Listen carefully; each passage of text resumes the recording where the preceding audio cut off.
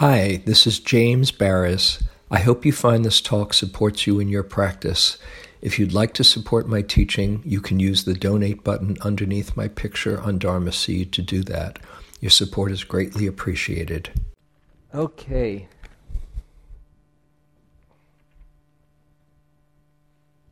Verses.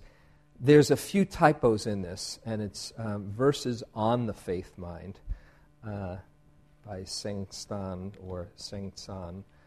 And as I said last week, this is also found in this book, Teachings of the Buddha, and also you can Google it online and get this. For those who weren't here last week, as I said, I might have said it earlier tonight, just my favorite piece of Dharma. There's a number of lines here in this treatise on these 2 pages that you could just chew on for a long time, and I have, that are really kind of pith teachings, like that first one that's probably the most well-known. The great way is not difficult for those who have no preferences.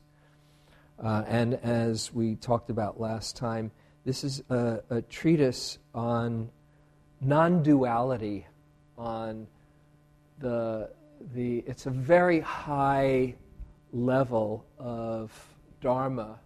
It's not the relative reality, which has really profound teachings about acting with integrity and keeping precepts and developing mindfulness and just living in harmony in the world and practicing kindness and compassion and those things. That's the relative level of reality. Then there's tapping into the ultimate reality, which is what the Buddha, the heart of the Buddha's teachings, pointing to that place beyond me and other, seeing through me and other to a place where beyond that separation, whether you call it the emptiness, or as I was talking with Anam Rinpoche just this week, the ground of being, the unconditioned, the unborn, nibbana. This is what he's talking about to get beyond that sense of separation, of duality to non-dual. And it's also a really powerful teaching on what gets in the way. Last time, as he pointed out, we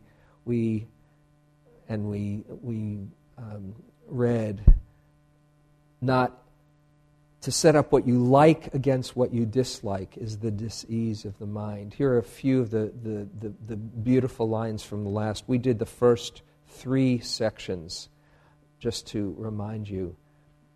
To set up what you like against what you dislike is the disease of the mind. The way is perfect, like vast space where nothing is lacking and nothing is in excess. To deny the reality of things is to miss their reality, and to assert the emptiness of things is to miss their reality. You can't even get caught in the emptiness of things. Stop talking and thinking, and there's nothing you'll not be able to know. One of my favorite lines of all. It's a great conversation stopper, Somebody is, kind of going on, and you think to yourself, or you might even say, oh, there's this great line from the third Zen Patriarch, Stop talking and thinking, and there's nothing you'll not be. Let's just sit in the silence. And it is so powerful when you meet in that place of silence. There's a whole other level of connection. And then we ended with the line, do not search for the truth, only cease to cherish opinions. Anybody play around with any of those? I think I had suggested last week if you could play around with ceasing to cherish your opinions, or not talking or thinking and listening to the stillness. Anyone play around with that? There's one hand back there. Yeah, yes. Anything that you found? We don't have to spend time unless you had there's something you want to share. Yeah.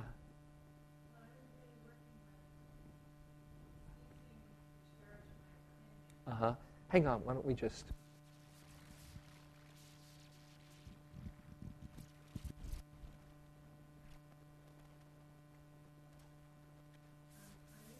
Real close. Oh, maybe it's not done. Beyond. It's on, but... Projection. Is this... Okay. I was working with trying not to cherish my opinions, and I found that when I did that, vast spaciousness in the mind begins to happen, and that was really great to experience that. Far out. Doesn't that sound enticing? A vast space in the mind. It's right there. So, okay, great. All right, why don't you close that? I have a feeling it's the wrong... Because that one is buzzing a bit, so I'm just going to see about this. Let's see. Testing, yeah. That's the right one. Okay. So, do not remain in the dualistic state. Avoid such pursuits carefully. I'll read this first section, then we'll stop. If there is even a trace of this and that, of right and wrong, the mind essence will be lost in confusion. Although all dualities come from the one, do not be attached even to this one. When the mind exists undisturbed in the way, nothing in the world can offend. And when a thing can no longer offend, it ceases to exist in the old way. Now, it's interesting where he's saying, do not remain in the dualistic state. Avoid such pursuits carefully. In a way, he's saying, okay, don't do this, do this. It's kind of tricky. One could catch him and say, well, wait a second, isn't that a preference? So you can go through an infinite regression of no preferences. But you got to start somewhere. So he's saying, avoid such pursuits. He's saying, this just gets you into trouble. He's not saying you're bad if you do it, but this is where the mind starts to get hooked. If there's even a trace of this or that, and of right and wrong, the mind essence will be lost in confusion. Now, gosh, what does he mean? There's no right, no wrong? What? Any comments? Anything that you want to bring up before I say my piece? Okay, thanks. Raise your hand. I'm Wendy. Close. Is this good? That's okay. good. Well, to me, he's talking about the judging mind when he's speaking about right and wrong, and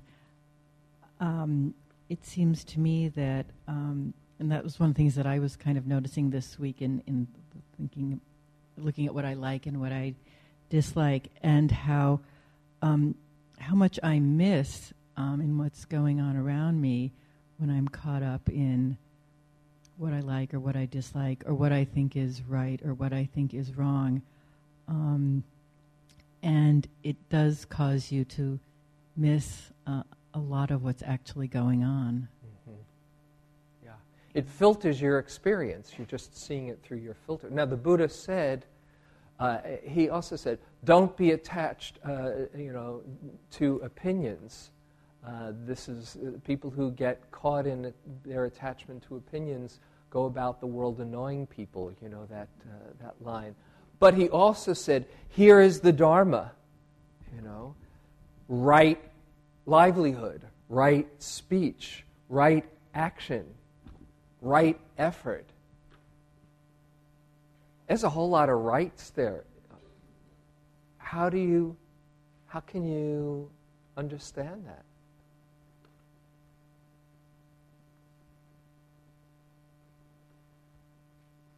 Well, the word that's translated as right, samma, is actually more accurately translated as skillful. He said, if you do this, this tends to lead towards well-being and happiness. If you don't, it tends to lead towards suffering. And the choice is yours.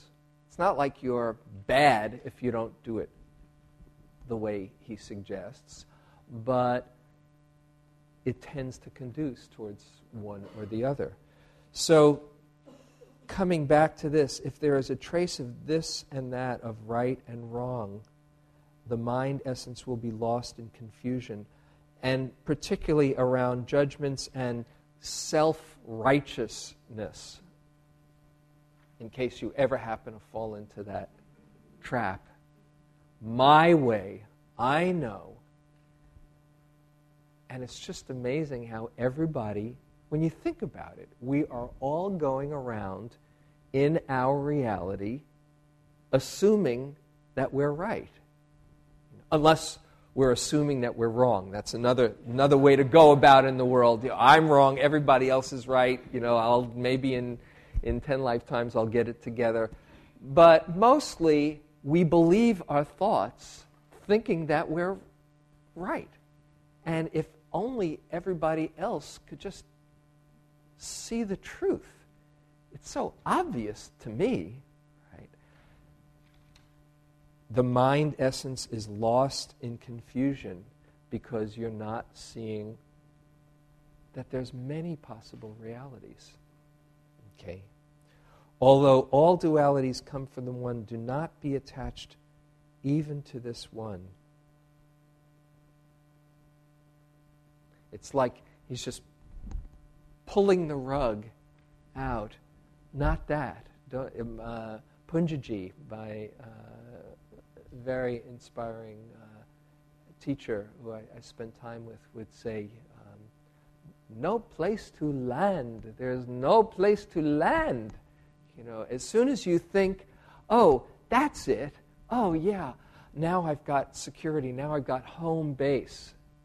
Forget it. Time to pull it. No, nothing to hold on to.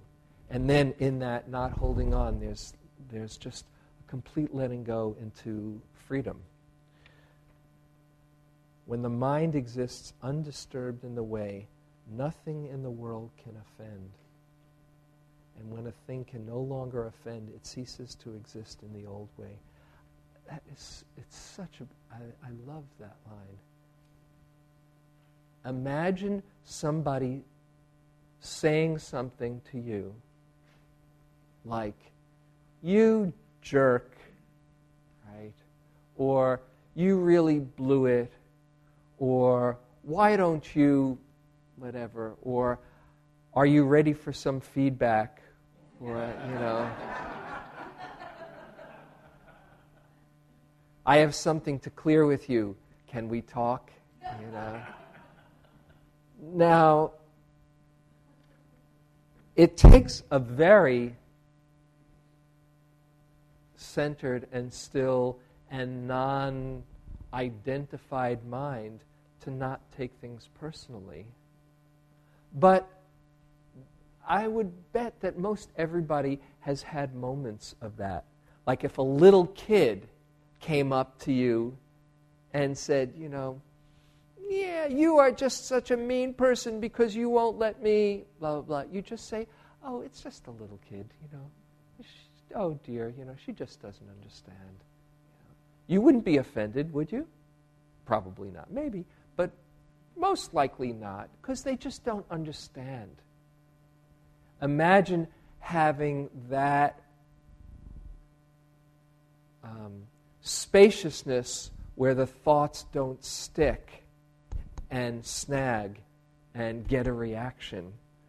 When the mind exists undisturbed in the way, nothing in the world can offend. It just doesn't stick. And when a thing can no longer offend, it ceases to exist in the old way.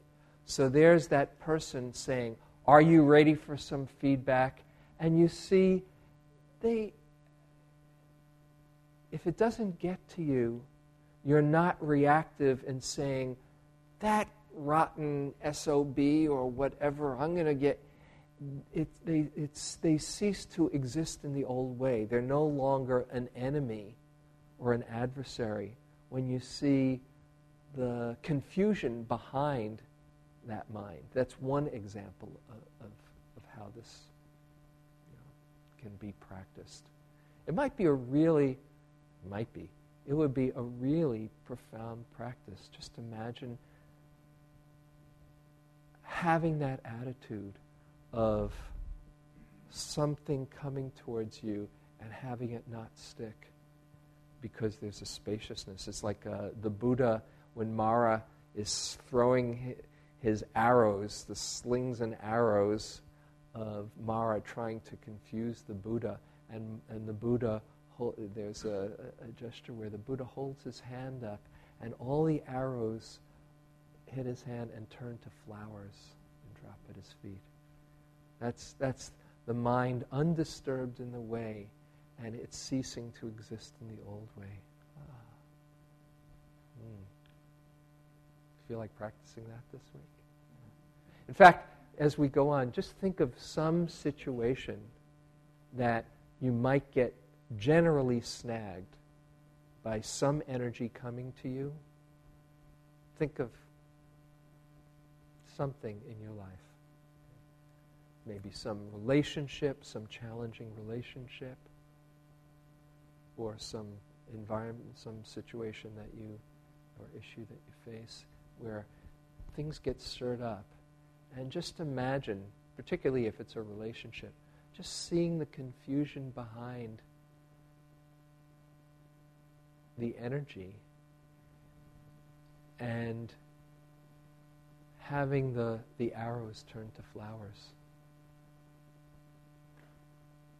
That's where the suffering that you see out there can evoke compassion instead of reaction. So check that out. Remember how it goes. All right, let's go on. Anything before we go on? Okay. Yeah. Okay.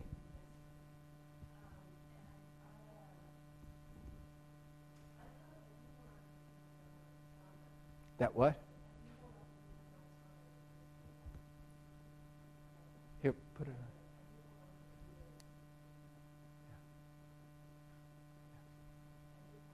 The Dharma Sangha as a place to land, and as a place to hold on to. And so is he saying to release even that? Or is it more your relationship to it that he's talking about? Or is it more? Your relationship to it? So thank you for bringing that up. This is not an all or nothing kind of proposition. This is about dancing on two different levels. So on the one level, there's the Buddha, the Dharma, and the Sangha, the refuges where we find safety and comfort in that connection and inspiration. And then there's another level of reality, the ultimate reality, where you see it's just a play of consciousness, that it seems like we're talking to each other, but that's one level where we're not talking to each other. It's just talking to itself. We're coming out of emptiness. So it's not to abandon the other, but the more you are familiar with and abiding in, or even get glimpses of this ultimate reality, the more you can play and dance at being you, and use all the support you can get. And it's really about living in both levels. So this informs the relative reality. Thank you. So, when no discriminating thoughts arise, the old mind ceases to exist. When thought objects vanish, the thinking subject vanishes. As when the mind vanishes, objects vanish. Now, don't worry about this. This is really Zen stuff. So, if it seems a little bit out there or cryptic, just kind of like take in what makes sense and let it wash over you. Things are objects because of the subject, mind, and the mind, subject, is such because of things, objects. Understand the relativity of these two and the basic reality, the unity of emptiness. In this, and that word should be this, in this emptiness, the two are indistinguishable, and each contains in itself the whole world. If you do not discriminate between coarse and fine, you will not be tempted to prejudice and opinion. Whew. Okay. Anybody want to try putting that in words that you can relate to? Is it? Oh, is it? Okay. Thank you. There's a couple of things I got. Great. Things are objects because of the subject. So it's because of my mind that says that's a chair, that makes it a chair, only because of what I'm saying. Mm-hmm.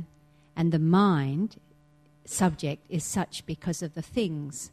So that chair, because I've named it a chair, reflects back that my mind is naming that chair. Yeah? Mm-hmm. And then there's in this emptiness, the two are undistinguishable, and each contain in itself the whole world. And I'm on the edge of understanding that, but I won't. I can't. Mm-hmm. But I sort of do. Mm-hmm. You want to try?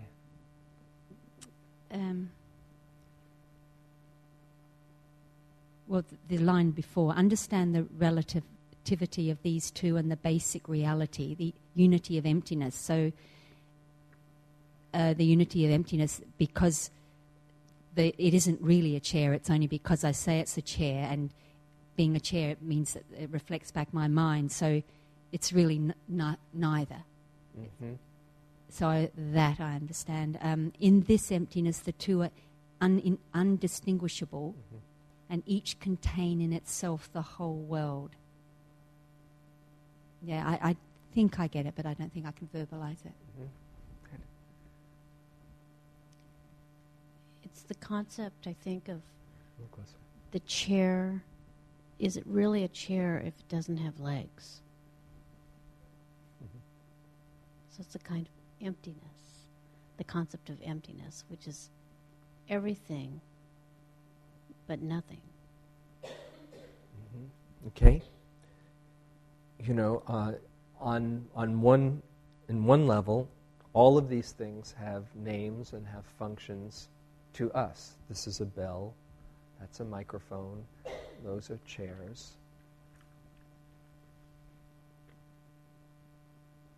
And ultimately, that's just how those atoms are configured now. And they create that function for us. Oh, that's a chair. I sit down on that. But it's not the ultimate reality. A lot is conditioned by how we perceive it and the function for us. But, well, you know that you're probably familiar with the line, form is emptiness, emptiness is form, from the Heart Sutra.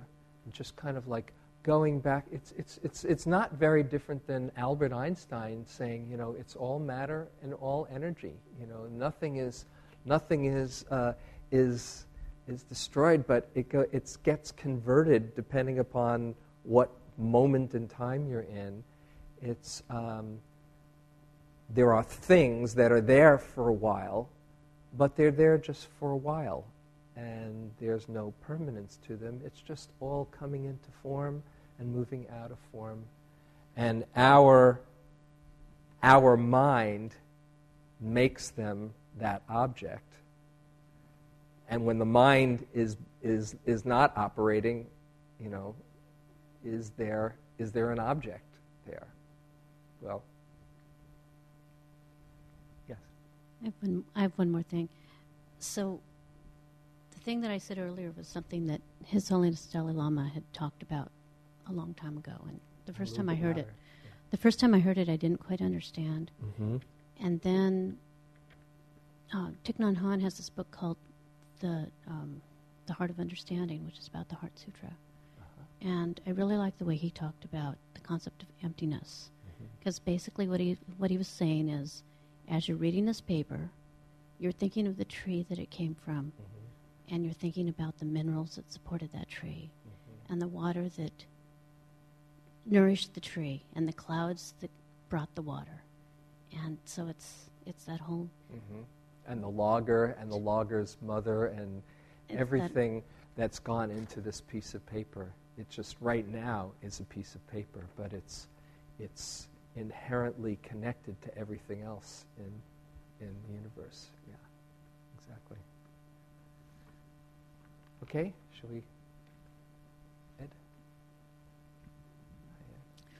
Well, for me, this is really tough because it's trying to explain something that's really difficult by using, for me, one of the most difficult distinctions that I know of, and that's between subjects and objects. I mean, and in a sentence, the object is the object of the verb, and the subject is the subject of the sentence. But here, and then a subject is one of the things that a king has. King has a bunch of subjects. So what's the difference between this? I know what objectify means but if you subjectify, does that mean that you relate to that thing as a person? So anyway, what I wind up with is sort of like a sort of linguistic thing that when I look out at the world, I see a collection of objects, but that seeing of that collection is the function of my mind, and it's only one half of the relationship, and the half that is my half is my mind or the subject. The word subject doesn't help me too much.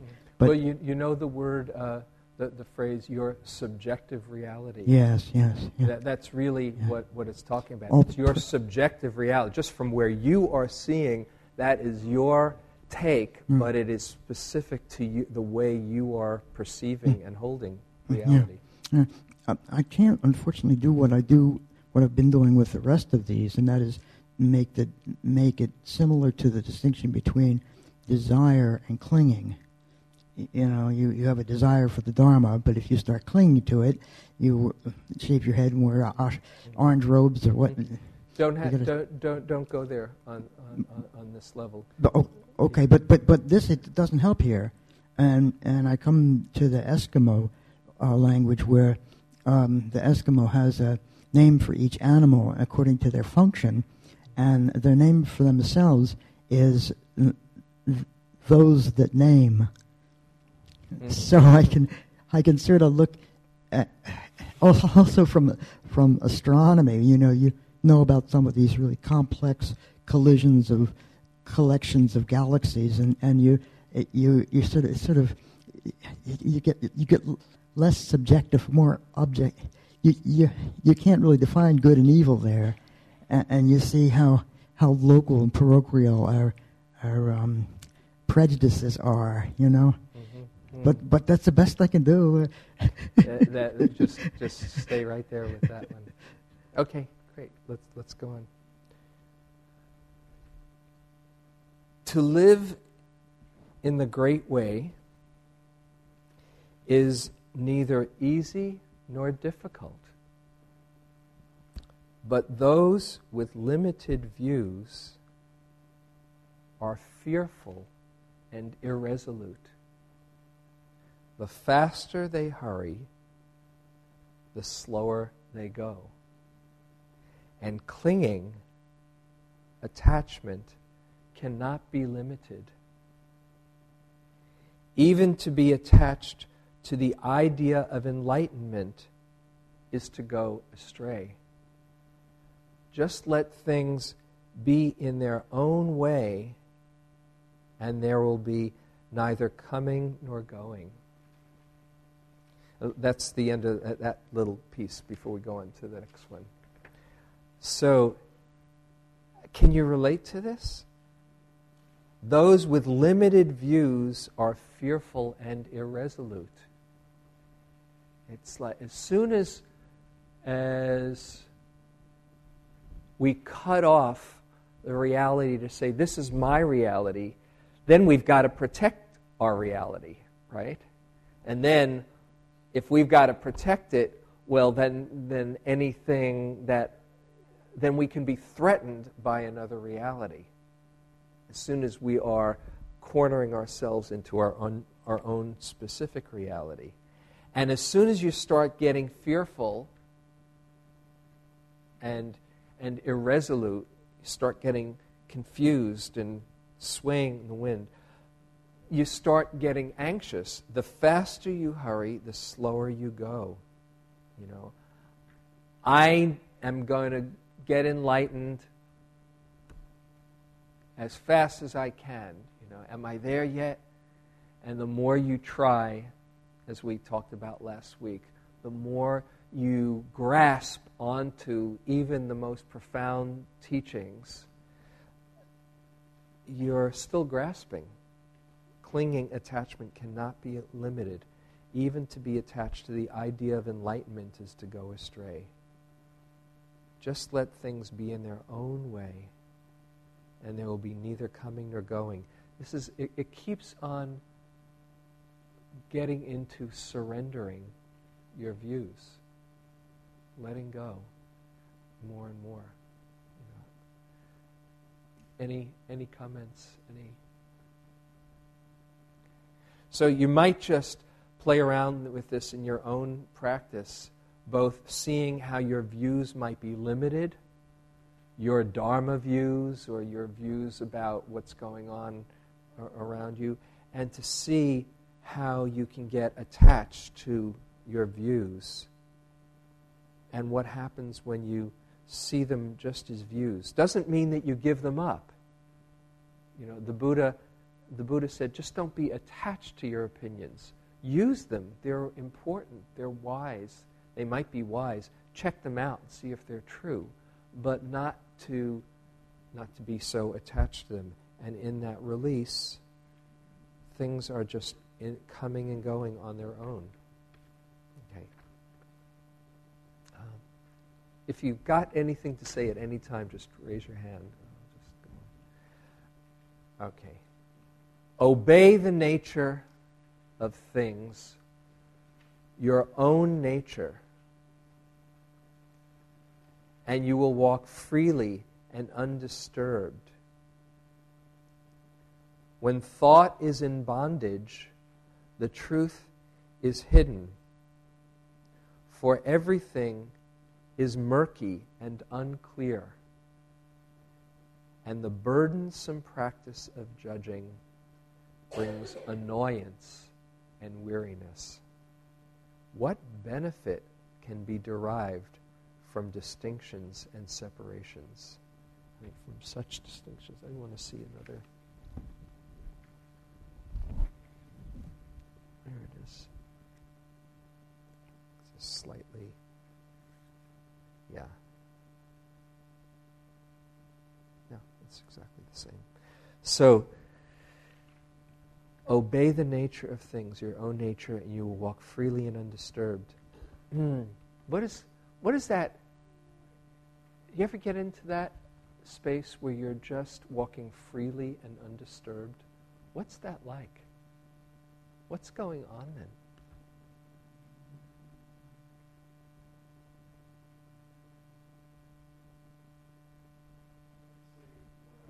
Here, why don't you? Why don't you pass it up? Basically just when I'm absorbed in my experience and there's no me who's doing things, there's just the doing. Okay, right? And when you're walking freely and undisturbed, are you wondering what people are thinking about you? I mean, that's the beauty. This is real. When you're around somebody who's just completely themselves, isn't it refreshing? Wow, how can they just be themselves? Amazing. A completely unpretentious and unself-conscious. It's like, oh, this is who I am, and that's real freedom, to just be yourself and not be, primping and preening and hoping that you're coming off okay, and it's being human. But when you just, I'm remembering now the beginning of Zen Mind, Beginner's Mind, great book by Suzuki Roshi, and the introduction, one of his students says, the Roshi has all these amazing qualities, uncanny perspicacity and deep wisdom, but she says, but in the end, it was his utter ordinariness that's so extraordinary. He's just himself. To obey your own nature, then you walk freely and undisturbed. How refreshing, and what a gift it is to everybody. But when thought is in bondage, the truth is hidden, for everything is murky and unclear, and the burdensome practice of judging brings annoyance and weariness. That's been a very profound line for me. I think I've mentioned it in here. When on one retreat, this was the treatise that was working with the judging mind. And I'd go into the dining room, and every time I'd notice a judging thought, I'd just tack on the burdensome practice of judging. It made such sense, you can just feel it, And I'd say, oh my God, going for a third portion, the burdensome practice of judging. Oh, what a klutz I am. I just dropped my fork, the burdensome practice of judging. And just remembering that, reminding, I don't have to do that to myself. Or when you see for like the 75th time during a lunch how much that keeps on getting triggered, it's like you start to lighten up a little bit about it. So I really invite you to take that line to heart. The burdensome practice of judging brings annoyance and weariness. What benefit can be derived from distinctions and separations? If you just put down the burden for yourself, for others, that's freedom. Anything before we go on? Yeah. Oh, where's that? That's the right mic. Lisa. I was thinking that, I don't remember the phrase exactly, but it's something about how certain ways of being and living in the world support this practice. And I'm mostly reading this, listening and reading and thinking I am so on this side of judgment and annoyance right now in my life, and it's stress. I'm under stress, and I think, this, it really requires more simplicity in life and a slowing down and having certain external choices and just times in my life that this is possible. And it's very, very difficult under stress or fear, or it really is slippery then. Yeah. Well, stress is another, that's how Thanissaro Bhikkhu translates dukkha. Not just suffering or unsatisfactoriness, but stress, that tightness in mind. And you can see how hard it is to be clear when the mind is contracted. So not to judge yourself, I'm just so far away from this, because then you're just adding on the burdensome practice of judging, right? But to see the possibility, you might just really take it as a practice to remind yourself there's another way. Oh, it's just a judging mind. Even as a signal, a monitor, I am stressed out here. My judging mind is rampant. What do I need to do to bring myself into balance more, or to have enough clarity so I'm not killing myself and making life hard for everybody around me. So it can really be a reminder, if you take it that way, time to maybe reassess here and be really kind with that. Anything else? Okay, let's go on. If you wish to move in the one way, do not dislike even the world of senses and ideas.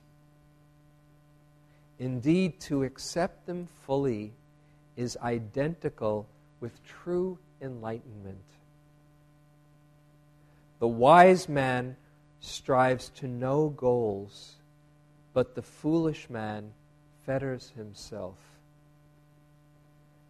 There is one Dharma, not many. Distinctions arise from the clinging needs of the ignorant. To seek mind, the big mind, with the small discriminating mind is the greatest of all mistakes. Rest and unrest derive from illusion. With enlightenment, there is no liking and disliking. All dualities come from ignorant inference. They are like dreams or flowers in air, foolish to try to grasp them. Gain and loss, right and wrong, such thoughts must finally be abolished at once. Yeah, he takes out the sword, the sword of Manjushri, in Tibet, just, or in Zen, I should say, not Tibet. Okay, cut through it all. And I would hope when they're abolished, they're abolished with great loving kindness. So there's a lot of stuff in here. If you wish to move in the one way, do not dislike even the world of senses and ideas. Indeed, to accept them fully is identical with true enlightenment. Wow, what do you make from that?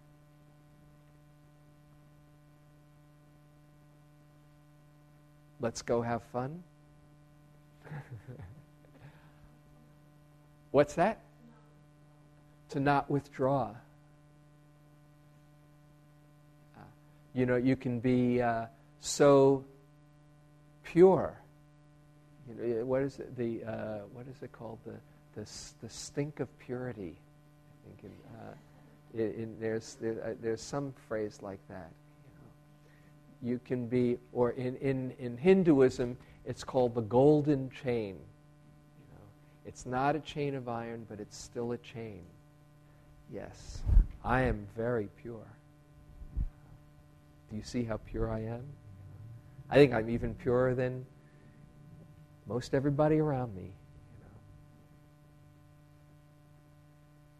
And that's not to say, and some of the most inspiring people I know are very pure. Actually, there's a great inspiration in being pure. But if you are busy being pure, the one who's being pure, and saying, no, from a place of identification, then it's just another grasping. Do not dislike even the world of senses and ideas. Now, this is a very Mahayana, more Zen thing than, if you're a Theravadan monk, this is not what the Buddha recommended. So it's not to say, this is the ultimate truth. He's just saying, don't get attached to being so pure. And in fact, when you're free, especially as a lay person, to dance, to enjoy life, to let yourself obey your own nature, like he said up top, then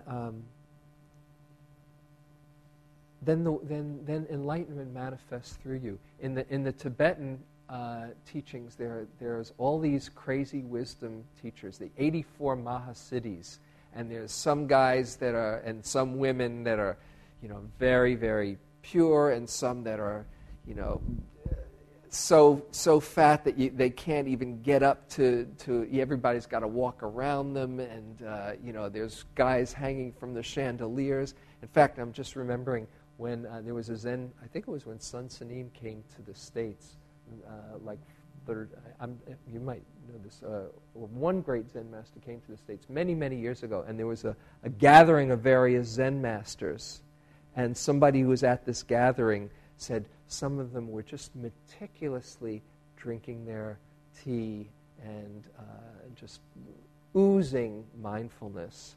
And others were just kind of like swinging from the chandeliers practically, just kind of like having a wild, time. And they were all Zen masters. Who is the real Zen master? So it's not to say there's any one way. It's just there's lots of different ways that it can be expressed. There is one Dharma, not many. Distinctions arise from the clinging needs of the ignorant. And that's where, if you're familiar with Joseph Goldstein's book, One Dharma, that's the line that came from. There is one Dharma. If you say, my way is the real Dharma, yes, I'm a Theravadan. I know what the Pali Canon said. I know what the Buddha says. Well, I'm an Advaita. Well, I'm whatever it is. I'm a Jew. I'm a Christian. I'm a Muslim. They're all just fingers pointing to the moon. They're all just looking at the ultimate truth and trying to name the unnameable or point to the unnameable. There is one Dharma, not many. Distinctions arise from the clinging needs of the ignorant. To seek mind with the discriminating mind is the greatest of all mistakes. Anyone want to play around with that. What does that mean? You can't get there intellectually. You can't figure it out. You can't look in the back of the book for the right answer. Oh, that's it. That's what nirvana is. That's nibbana. Oh, yeah. And just kind of stick it in your pocket and say, yes, now I understand. It's beyond the mind. You can't know the unnameable and describe it with the small conceptual mind. Okay, we'll just do a little bit more. If the I never sleeps, all dreams will naturally cease. If the I never sleeps, all dreams will naturally cease.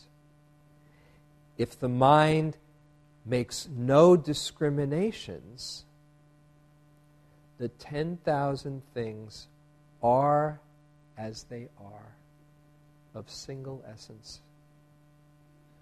To understand the mystery of this one essence is to be released from all entanglements.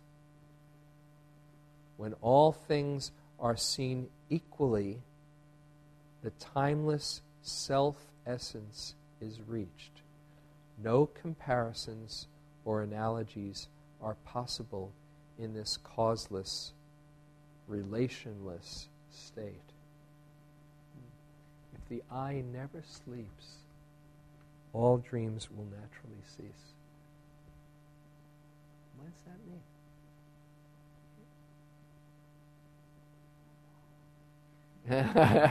Sounds really exhausting, huh? What could it mean in a positive way? Anybody maybe who hasn't tried yet? Anyone? Okay.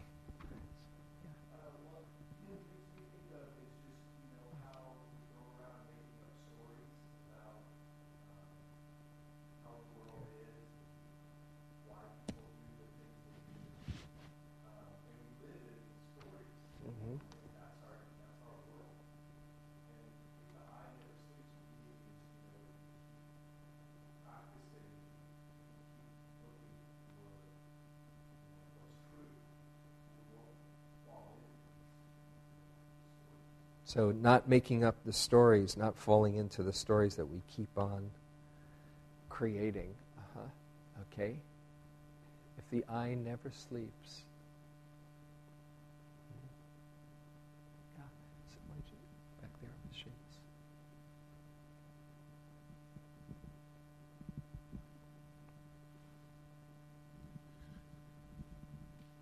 I think what that means to me is, well, I've been looking at these large plants here, and I just find them fascinating. And I think for me, even the idea that's an I mean, really the I seeing those plants like I've never seen them before. And, well, you know that I paint. So I think that's what I spend a lot of my time just looking. And when I just look at that and I see color or edges or light or dark, it's not so much about that it's a plant. It's just more of a fascination. And I think, it's the same with everything that's seen. As if it's,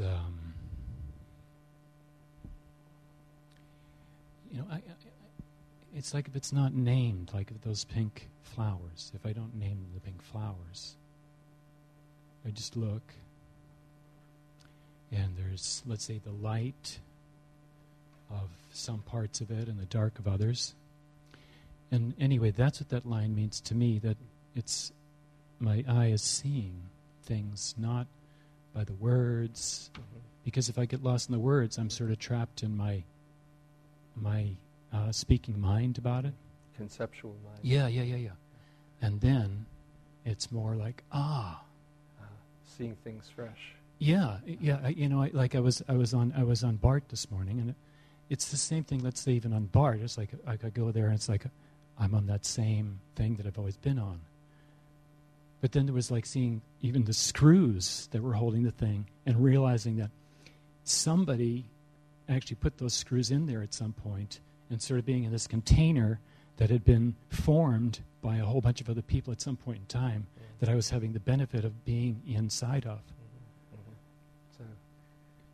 So anyway, so that's what the eye Great. means to me. So seeing things in a new way beyond concept, and if the eye never sleeps, it's really saying if you are awake all the time, that doesn't mean you never go to sleep. You go to sleep at night, but if you are present, if you're truly present, the Buddha said, if you're mindful for 7 days, that's it.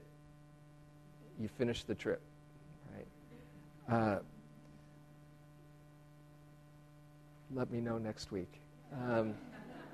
But it's something to think about, that, the more present and awake you are, like you said, you're not lost in your stories or your concepts of how things are. You're seeing things. You're awake. That's what the word Buddha means. You are awake, one who is awake. So, and then if the mind doesn't make discriminations, the 10,000 things are as they are, of single essence. It's just the way it is. So, we'll have to stop here. And I would encourage you, all you do is, the way I've worked with this, if there's one line that jumps out at you, like the burdensome practice of judging, or there is one Dharma, not many, or, stop talking and thinking and there's nothing you'll not be able to know, or the way is perfect like vast space. You might pick a line that really speaks to you and play with it during the week, just for the fun and richness of it. Okay, so we'll just quickly have a loving kindness. Letting go of all the words, all the concepts, and just being here, feeling the heart.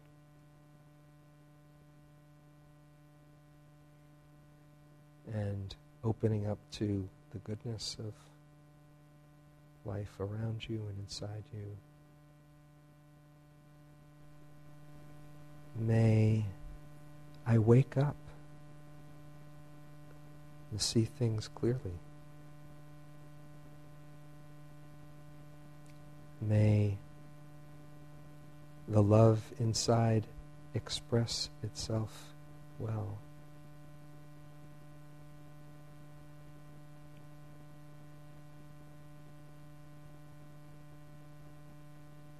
May I open to the peace that's right inside. And then extending that to all beings. May all beings see the truth, see clearly. May all put down the burden of judging and separation. May all wake up to their true nature. And may our coming here together be of benefit to all beings everywhere. May all beings be happy.